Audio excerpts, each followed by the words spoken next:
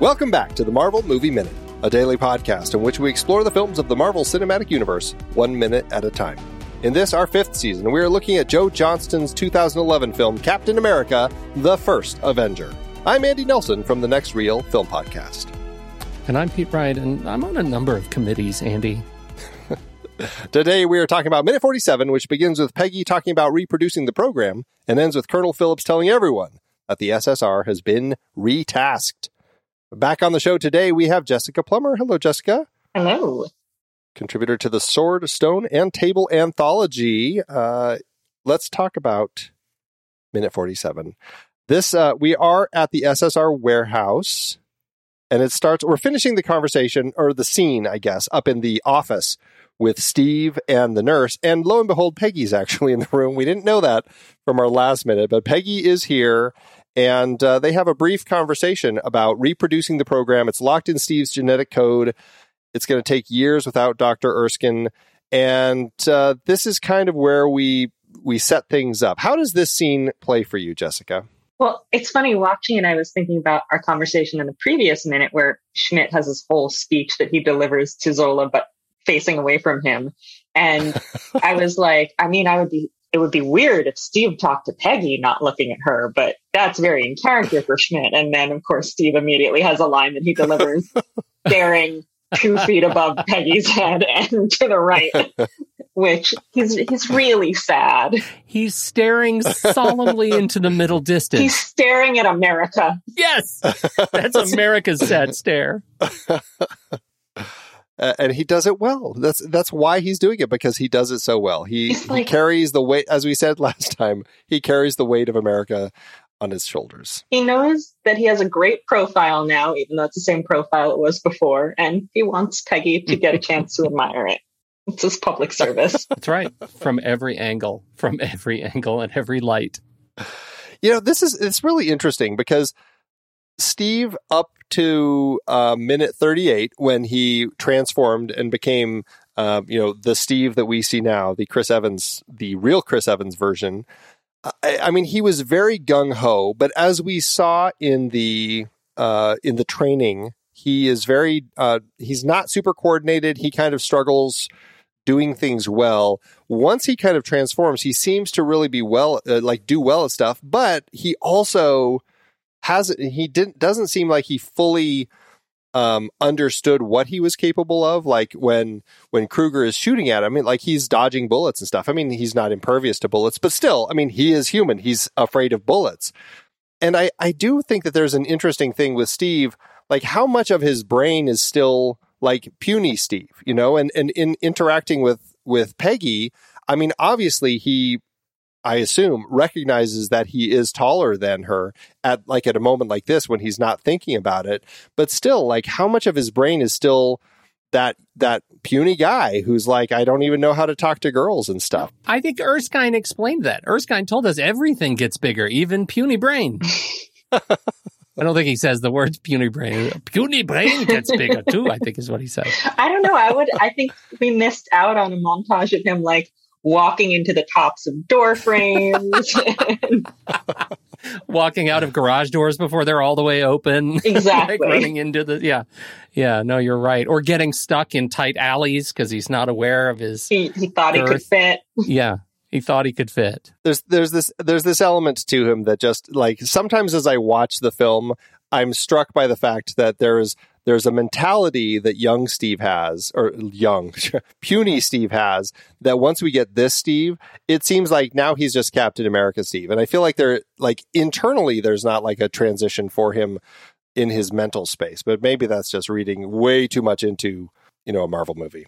He does get a bit more solemn, but he did just see a lot of death really fast. That's right. Well, yeah. Geez, Dr. Erskine just was shot, and then died in his arms while he was holding him. And, he had become very much the father figure for this guy up to this point. So, I mean, what do you think is going through his mind as far as what Peggy is saying, as far as him being the key, all the stuff about Dr. Erskine and all this? I mean, Steve says he deserved more than this. Is he talking about himself? Is he talking about the program failing now? I mean, how is Steve reacting to this? Yeah, does it? I guess my question is, does it feel like his sadness about Erskine is earned? Like, does he feel appropriately sad at what just happened? I mean, Steve is an extremely dramatic person. Like, I don't think he's ever reacted in like a level-headed way to anything in his entire life. Like, this man sees a grenade and jumps on it, no matter what that grenade is a metaphor for. But I think, I mean, you know, with the allowance of movie magic and stuff, like, I feel like it's earned within the scope of the movie, right? Like, in reality, if you had 3 conversations with a guy and then he made you really swole, you wouldn't be like devastated. You'd be like, God, that was weird. But it wouldn't have the same emotional impact. But I think the way that it's paced out through the movie, like the movie sells it in a way that we as the audience respond to emotionally. Well, and he also is such a patriot that he could be sad at the project. Like, his part of the project is to get swole, but it was also to make more of him. And maybe he understands that and is just sad at the devastation that the organization is going to have to figure out how to rebuild. And so, I mean, it could be part of that, too. It's just his deeply felt patriotism. Well, it also kind of begs the question of like how much conversation has been had since the guy took the cyanide and now. Like, they've obviously decided, like, it's either 1 or 2 days later, depending on what source we believe. Right.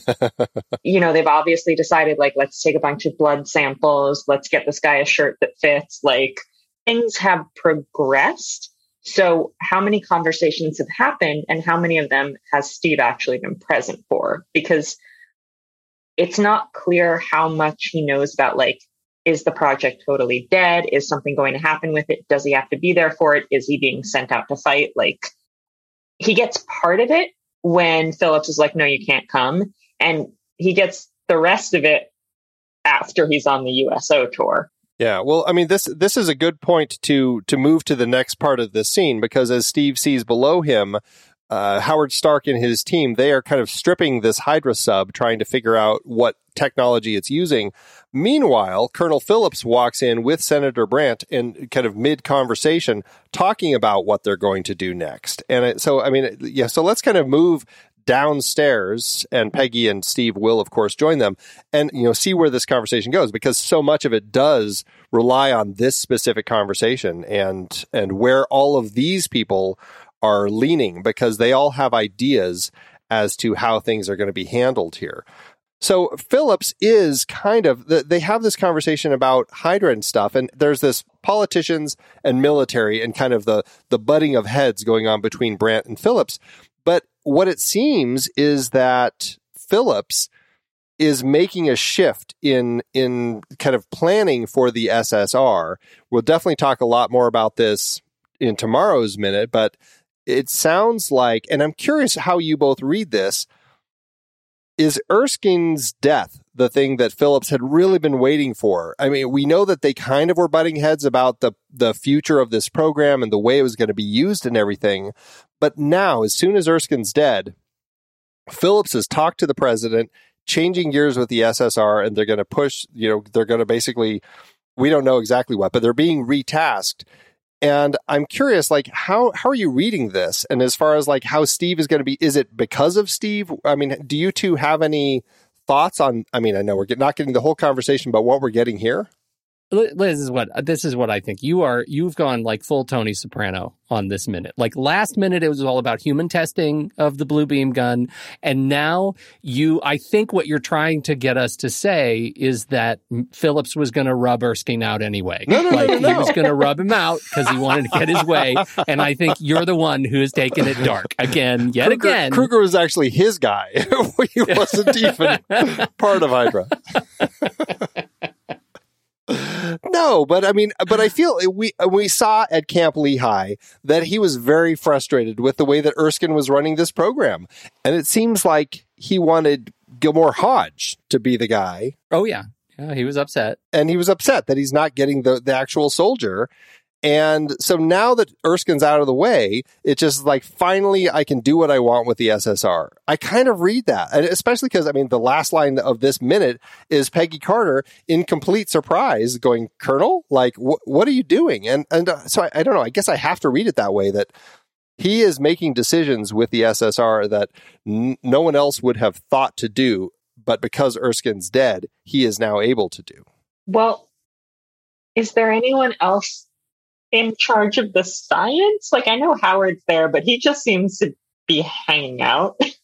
Because he's Zola, right? Like, he's the civilian. He's the mechanical engineer also, whereas Erskine is more of the biotech guy, I guess, right? Yeah. Right. But it's also not clear to me that Howard actually has any power to do anything but advise, whereas Erskine was running the show. Like, he got to choose the person. And I don't know that if Howard, like, if for whatever reason, Steve died tomorrow and they could still recreate the process, would they be like, would Howard be able to say, I think it should be that guy? I doubt it. That seems also like authority that Howard wouldn't want to take. No. Like, I don't really care that much about what you're doing. Do whatever you want. Like, yeah, that feels, but I think my read on it is that Phillips is another dutiful soldier, right? He is a guy who is doing his duty and he runs whatever show is in front of him to run as colonel, and he inherited this thing and he's going to do what he thinks is best to do it.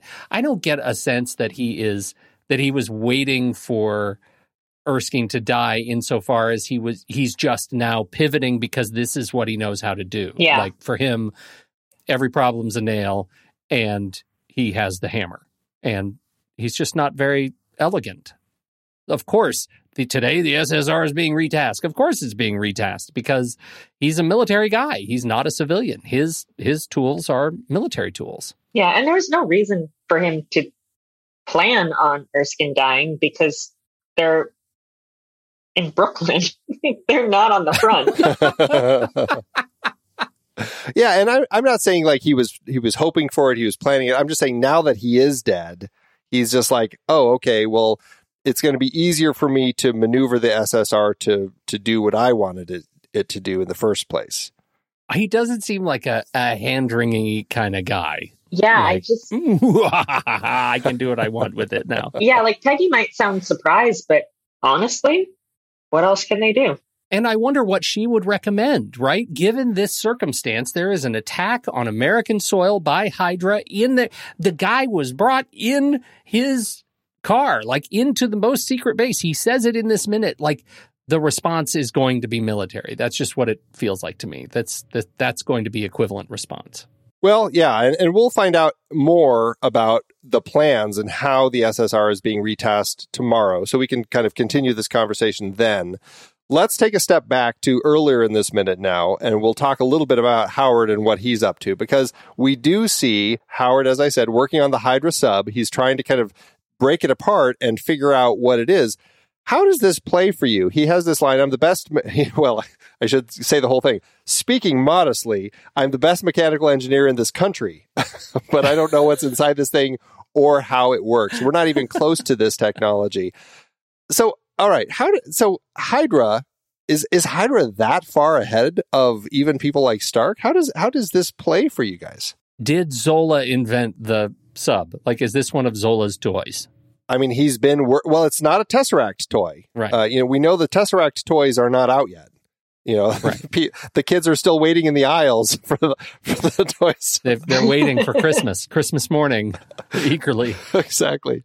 No, but I mean, Zola's been working with Hydra since 1934, according to the wiki again. So I mean, he's had plenty of time to be doing stuff. We know they've got a giant tank with the Fist of God on the front. Howard can't even make a car fly. Right. Howard's really struggling. Best mechanical engineer in the country. But he does know how to make Vita rays work properly. That's right. He did get that gun once. Well, even then, I will say the entire machine shorts out when it hits 100%. So maybe not. It still works. It does its job, but it's still the whole thing breaks down. It's possible that Howard's goal with everything he builds is to have it explode in an entertaining fashion. In which case, 2 for 2, buddy. He understood the assignment. I don't know. I just wonder about this Hydra, like the Hydra tech, like for this submarine, which, I mean, it seems largely like a submarine. It just has the rotors, I guess, on the sides, and it's not even rotors. I don't know what you call those. Yeah, rotors that they cleaned off of the wall last minute. That's very funny for people who listen to the previous episode. You must listen in order. It's the not the propeller. It's very much like the Hunt for Red October with this. What's the one the silent one called? The caterpillar drive. That's what it is. That's kind of what it has. And I guess to that extent, maybe the caterpillar drive, if the Russians had it and we were surprised in 1989 or whenever the Hunt for Red October came out, I can see Howard being surprised if Hydra was using something comparable in 1943. So I guess I can buy it. But it's a miniature one. It's very small. It's a very small one. Which is funny for Hydra, because so far everything else seems so it's big. the only small thing that they have. Maybe that's why they were willing to, like, let it go across the ocean. Like, It doesn't fit the brand. Remainders. That's what it is. It's remaindered products from Hydra. Do you think somebody actually came over from Europe on that, or do you think they brought it over in some capacity? I would love. It took a long time. No, it's probably in a bigger boat. Just fill all the footwells with like pickled herring, and you'll be and breadsticks. I want to imagine that now. I know this isn't how it's powered, but I'm picturing it being powered by like bicycle pedals. Poor guy gets out and he's like just pouring sweat off of him. It's been 5,000 miles across the ocean. But his legs look amazing. Right. Oh, that's perfect. This is the point where we get a kind of glimpse into what the Allies know about Hydra. When the Senator and Phillips and Peggy are kind of talking about this, as far as like, it's mostly Phillips and Brandt talking, and they're saying Hydra is the one who has this technology. And then Peggy says it's the Nazi Deep Science Division led by Johann Schmidt, but he has much bigger ambitions. And then Phillips comes in. Hydra's practically a cult. They worship Schmidt, think he's invincible. Do you get a sense that the Allies have spies in Hydra to kind of get that sense, or how are they getting that impression of him? Well, that's a good point. Yeah, this is definitely a quid pro quo spy situation.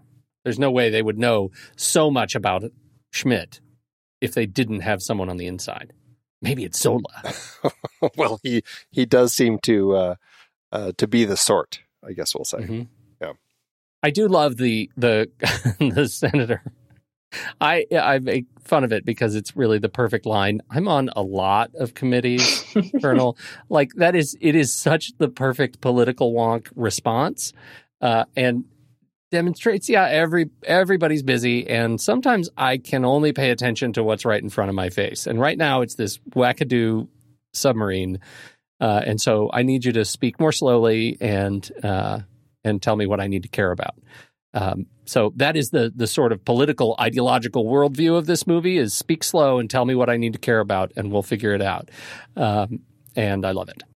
Part of me questions, as a politician during World War II, should he know who Hydra is? Like, how secret is Hydra for this sort of person? The person who's on committees in the government. It feels like there should be a happy medium between Peggy being like, he's a Capricorn and he hates Brussels sprouts, and this guy being like, never heard of him.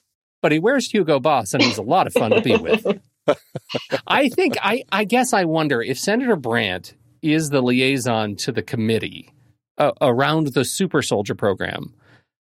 Doesn't it feel like the super soldier program is at some level a response to Nazi science? Right. And wouldn't he know about Hydra and Hydra leadership as a result? I mean, I think we shouldn't overestimate the competence of Senator Brandt, who brought a Nazi spy in his car. Like, I think... Yes, 100%. Like, he's ignorant so that they can exposit things that the audience needs to know. Like, 100%. he should know, but he doesn't. Yeah, that's the question. Yeah, like narratively, he needs to not know because we don't know and we need somebody to tell us. But should he know? Should he be expected to know in the architecture of politics and military? I think probably so. Yeah. I think he should. I would say 100% he should know. You know who does know is his aide, and you know who's going to get reprimanded after this scene? His aide for not filling him in on all the information he needed to know about Hydra so he didn't have to look like an idiot in front of Phillips. And not taking his hat off when a woman walked into the room, because Senator Brandt does. Exactly. Right. Brandt shows a little bit of respect there, and no one else. No one else. Senator Brandt's a classic. They don't make him like Senator Brandt anymore. Back when men were men. Oh, all right. I don't know. Any last thoughts on this minute? I feel like we've kind of hit all the points for this one, and there's so much conversation to have about the next minute. I'm excited about tomorrow's. All right, let's do it. Jessica, tell everybody again where they can find you on the socials and what they should be checking out that you're working on. So you can find me on Twitter at Jess_Plummer, and I'm a contributing editor at Book Riot, where I write about comics and books and comics again. What do you do on Twitter? How would you characterize your Twitter? Comics. Also, still comics. Yeah. Still just more comics. Occasionally angry political retweets. There you go. I was just wondering, at what point does Jessica dig into the real, like really sink her cleats into the turf? And the real meat of what Twitter is, which is getting mad about politics. Getting mad about politics and also comics. Yes. Good. At least we've nailed that down. I'm sure she would have had choice things to say about Senator Brandt. I didn't vote for him. I got a few hindsight tweets locked and loaded, though. Do we ever find out? I have to look now. Do we ever find out what state he represents? Do we know? I don't know why I would assume New York, but it doesn't have to be New York for sure. He sure didn't want to go to Brooklyn, which is a big surprise. Must mean he is a New Yorker. Never leave Manhattan. Hello. I am going to have to look that up and see if I can figure it out before our next minute. All right. Well, that is it for minute 47. Thank you all for joining us today. Remember, you can learn more about our merch and our socials over at marvelmovieminute.com. We'd love to have you check that out. Thanks as always. And Pete, it's always a pleasure. I'm the best podcaster in the country, but I don't know what's going on with this thing. Until next time, true believers.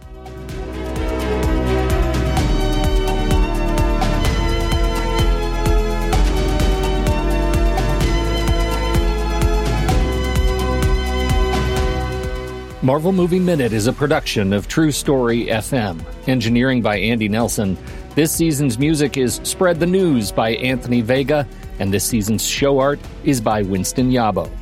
Find the show at truestory.fm, and if your podcast app allows ratings and reviews, consider doing that for this show.